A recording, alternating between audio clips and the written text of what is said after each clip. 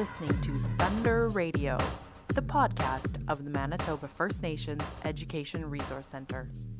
And welcome to Thunder Radio, everyone. Today in the studio we have with us Betty Linksleg, who is a research facilitator here at the Centre. And so welcome here. We're happy to have you. She's here to talk about a specific project that she's working on. But before we do that, I'll just have you introduce yourself, Betty, and tell us a little bit about what you do here. Well, thank you for inviting me to do this podcast. I think it's very important that we get the message out there on what research and development is currently doing. I'm a research facilitator here currently and have been a researcher before. My role is to facilitate the First Nations curriculum, the development, and to present it out in the local communities for feedback and to develop it further with working groups, and so that we get a document that is community-based and also one that's based on languages, the 5 languages in Manitoba. So. Okay, great. So for those who don't know, I'll have you just tell us what is the First Nations curriculum framework. Well, the framework is just that. It's just a framework for First Nations curriculum to begin developing something that's more identity-based, culturally based, language-driven, and on the land. So going back to traditional methods for teaching and learning, and going back to experiential learning, hands-on, that sort of thing, and based on land-based teachings through the language, and really building students' identity so that they know who they are, where they come from, and so that they can take themselves to a better place in the future, stronger, knowing their history, and being able to speak to their issues in a very comprehensive way, and to teach the public, really, I guess, of our distinctiveness, and for them to know that. And MFNERC has been working on this for a while now, a few years, as I understand. So maybe can you describe the steps that have been taken so far? Sure. It was started in 2015, and we started without any funding because we don't have funding per se from Indigenous Affairs for curriculum development. So MFNERC responded to a call that was made back in the early 70s through Wabung. And it was in Wabung that the leadership wanted a First Nations curriculum comparable to the provincial. And so that curriculum would be based on identity, culture, language. Kids would know where they are and be proud of that, be able to speak to their history, and be able to educate others in the public. So MFNERC is responding to that. And so the first year, we didn't have any funding, so what we did was we asked the staff of the center to help us and guide us with the document. We called all the staff in for 4 times through that 1 year, and they provided the foundation for the document, the areas, the themes, and the principles that came out of it. And so after we developed that draft, we started taking it out to the communities and to get that perspective on, and to authenticate the information that was in there. So we met with language groups. We had regionals in the north and the south, and we got some feedback there. And we're also doing language groups. We met with the various language groups to get their feedback on the document that was drafted. And now we're out in the community levels, presenting it at the schools and to community members to get their feedback and to get their perspective on whether they would use that framework in developing their own local curriculum, or if they would take it further beyond that. And so we've gotten a very good response from all stakeholders. There's, with everything else, there's a few people that say it needs to be improved, and we welcome that because criticism only makes it better. And so we ask for critical dialogue when we go out to the communities for them to be critical, because we want the document to be original and we want it from their perspective. So it's not coming from our perspective, we're just the developers. It's really the driving force is coming from our staff and from our stakeholders at community level, whether that be language groups or in the school or, parents, grandparents, that sort of thing. Mm-hmm. So maybe I'll have you mention if you're hearing some common themes, like out in the community visits that you're doing. Are there certain things that people have said that they want in this curriculum? It's the same as what was said in Waupun years ago. It's been decades in coming. And what people are saying is that they like it. It's about time is the common feedback that we get. It's about time. And they're going to use the framework in developing local curriculum, and some of the communities are more advanced than others, so they're just ready to jump on and start developing and getting their working groups locally.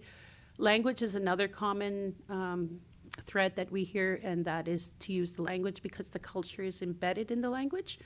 And so with the rate of loss that we're having in the areas of language, that's a critical piece to the curriculum is language.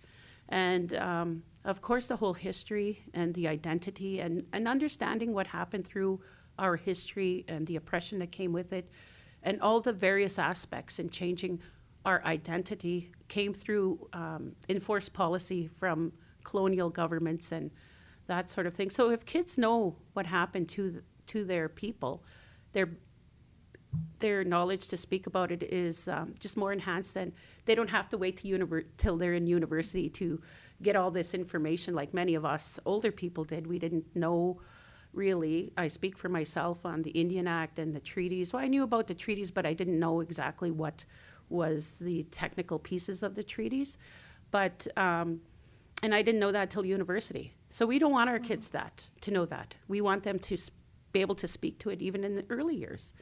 And so we're developing resources that will go from early years right to grade 12 and to hit all the dynamics through the different levels. And so we have little ones talking about treaties too, and their identity and getting them on the land and using their language.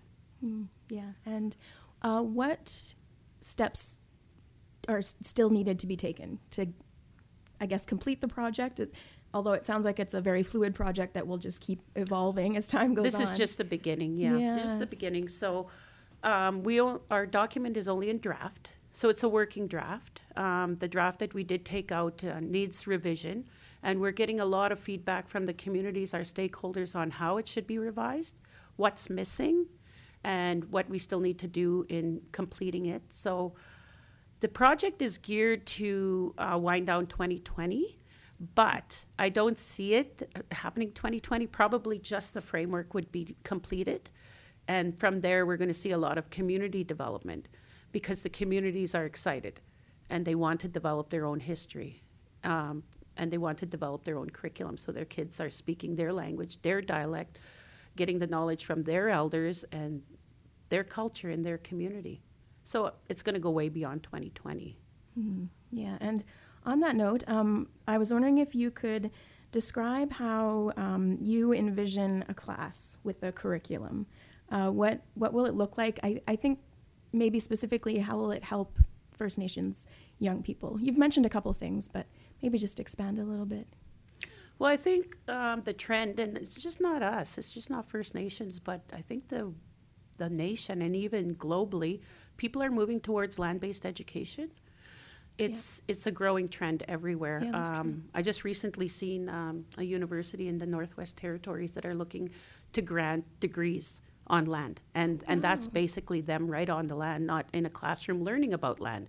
So we would hope to see that element happening where kids are out on the land, they're reconnecting, they're reestablishing that relationship with their ecosystem, to recognize the traditional philosophies we've always carried, that we are not above the land, we are not above the ecosystem, we are only a part of it. Mm-hmm. And we were given as the Indigenous peoples the responsibility to look after the land.